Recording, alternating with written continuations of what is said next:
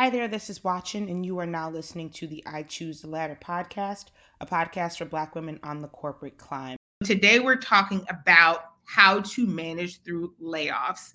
If you've been anywhere in the world, you've seen some large companies announce some pretty massive layoffs. So, Stripe, I think it was around 1,100. Twitter has a lot going on. And then most recently, we saw that Meta had layoffs that impacted around 11,000 people. And that is not a number that, we should be taking lightly. These are all individual people whose lives are being impacted, whose livelihoods are being impacted, whether they love their jobs or not. They showed up at work every day and did the work.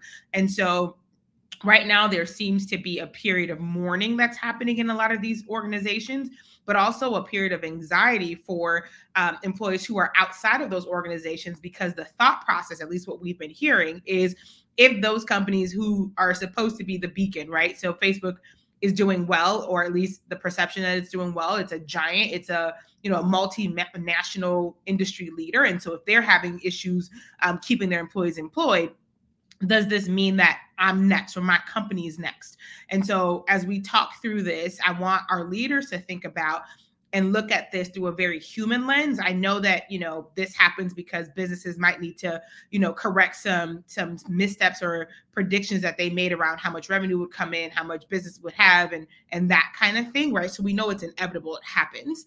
If you've worked in corporate America for any length of time, especially if you've worked for a large organization, you've probably been through a reorg or a layoff cycle or two. I was someone who was personally impacted by a layoff cycle somewhere, and I've been through quite a few reorgs in my day. And so I understand how scary it can be, but also how, in terms of morale, it can impact the ones who stay, right? There's a bit of survivor's remorse that happens where people who have lost colleagues but still have their jobs, they're grateful. But there's also the why me? Am I next? Should I be looking? Is this company safe and stable? And so during this time, it's up to the leaders to make sure that you are leading, right? Like, not that you're just managing your staff, but that you are leading and that you are helping to ease the fears and ease the worries as much as you can during this time, while we still understand that you're also one of those people, right? You may have the same survivor's remorse. You may have the same questions around the stability and the security of your job. And so this is double-sided for you, right? It's hard on the losing of the employee side, but it's also hard in that you don't know with much certainty what's coming for you either. And so one of the things that I think that we should first do in these situations is acknowledge that something awful has happened, right? You can't go back to business as usual when people have lost colleagues and work wives and work husbands and people that they've become friends with, who they've worked day in and day out, some of them through pandemic, some of them through all of the uncertainty that we've lived and worked through in the last couple of years. And some of these folks, they may have spent more time with than they spent with their actual family members. And so as you think about this as a leadership group, how do you acknowledge the thing that has just happened? How do you acknowledge the elephant in the room in a way that is sensitive to what people are feeling and processing within the walls of your organization right now? That will set the tone for how you move forward as a department or as an organization, is how much you can humanize this experience, especially if you've been through one of these before, right? Sharing your perspective, not encouraging, or I don't know if encouraging is the right word, but not making employees feel like they need to hurry on and move through these emotions, right? Like, it happened yesterday. By Monday, I expect you to be over it. Like, get over it. We got work to do. That is probably not the right approach, or the approach that's going to get your retention numbers to where you want them to be. So first, acknowledge the thing that has happened and acknowledge it through a human lens. And I know that for some folks, there are certain things that you can and can't say, but as much as you can, humanize what people are feeling right now.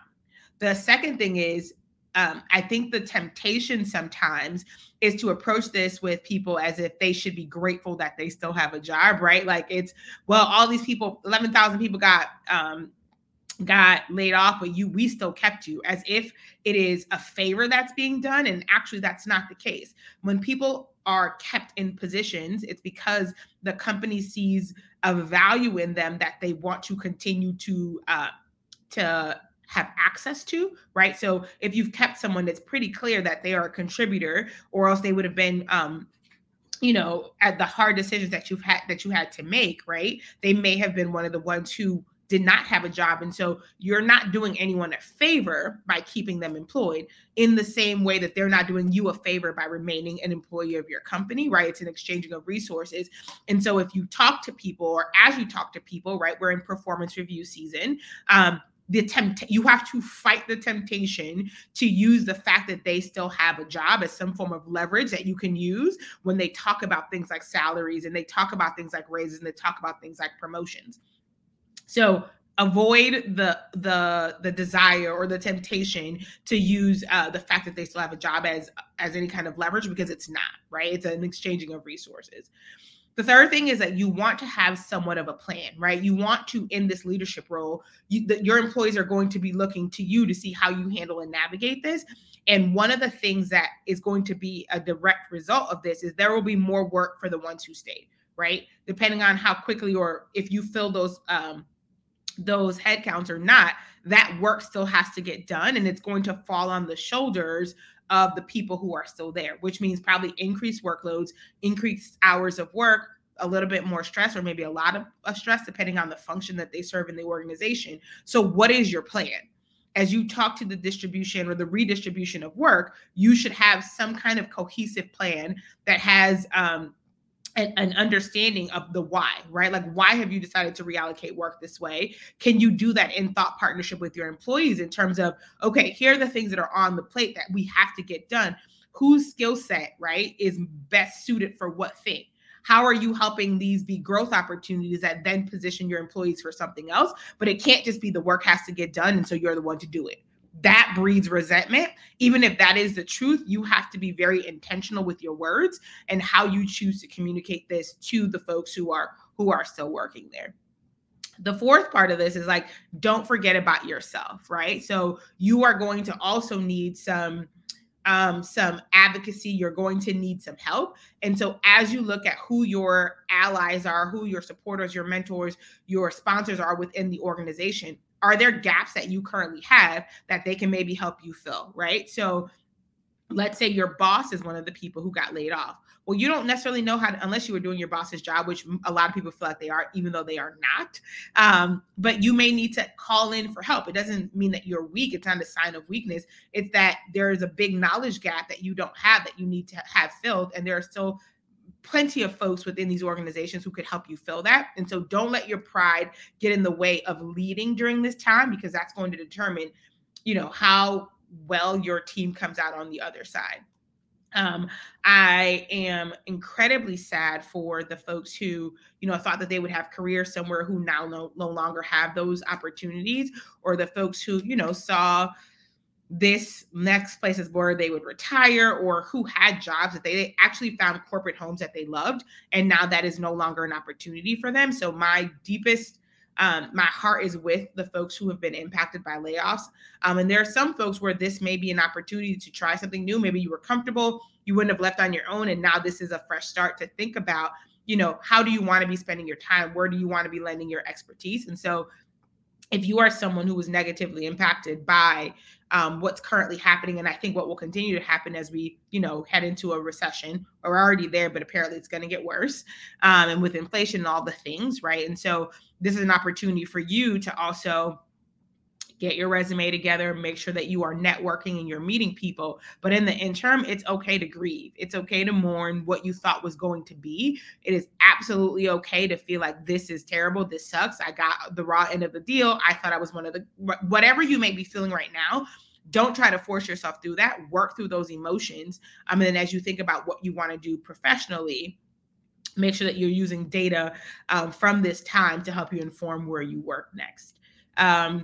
I think it's hard for everyone, for leaders and non-leaders and individual contributors alike. This is a really tough time. And but I think that the ways in which we get through this is by connecting at a human level and understanding that, like, this is tough for everyone. It's tough for the managers. It's tough for the people who stay, people who left, and just kind of giving each other grace as we navigate through this time.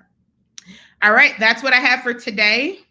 I'll probably do a longer podcast episode on this, but I hope you all are having a decent Friday, and I will talk to you next week. As always, if you want to keep the conversation going, you can connect with me on Instagram at ICU Watching or here on LinkedIn. If you have any questions, feel free to slide in my DMs. I'm happy to answer them. And you can also connect with the company on Instagram or on LinkedIn at I Choose the Ladder. But until then, bye.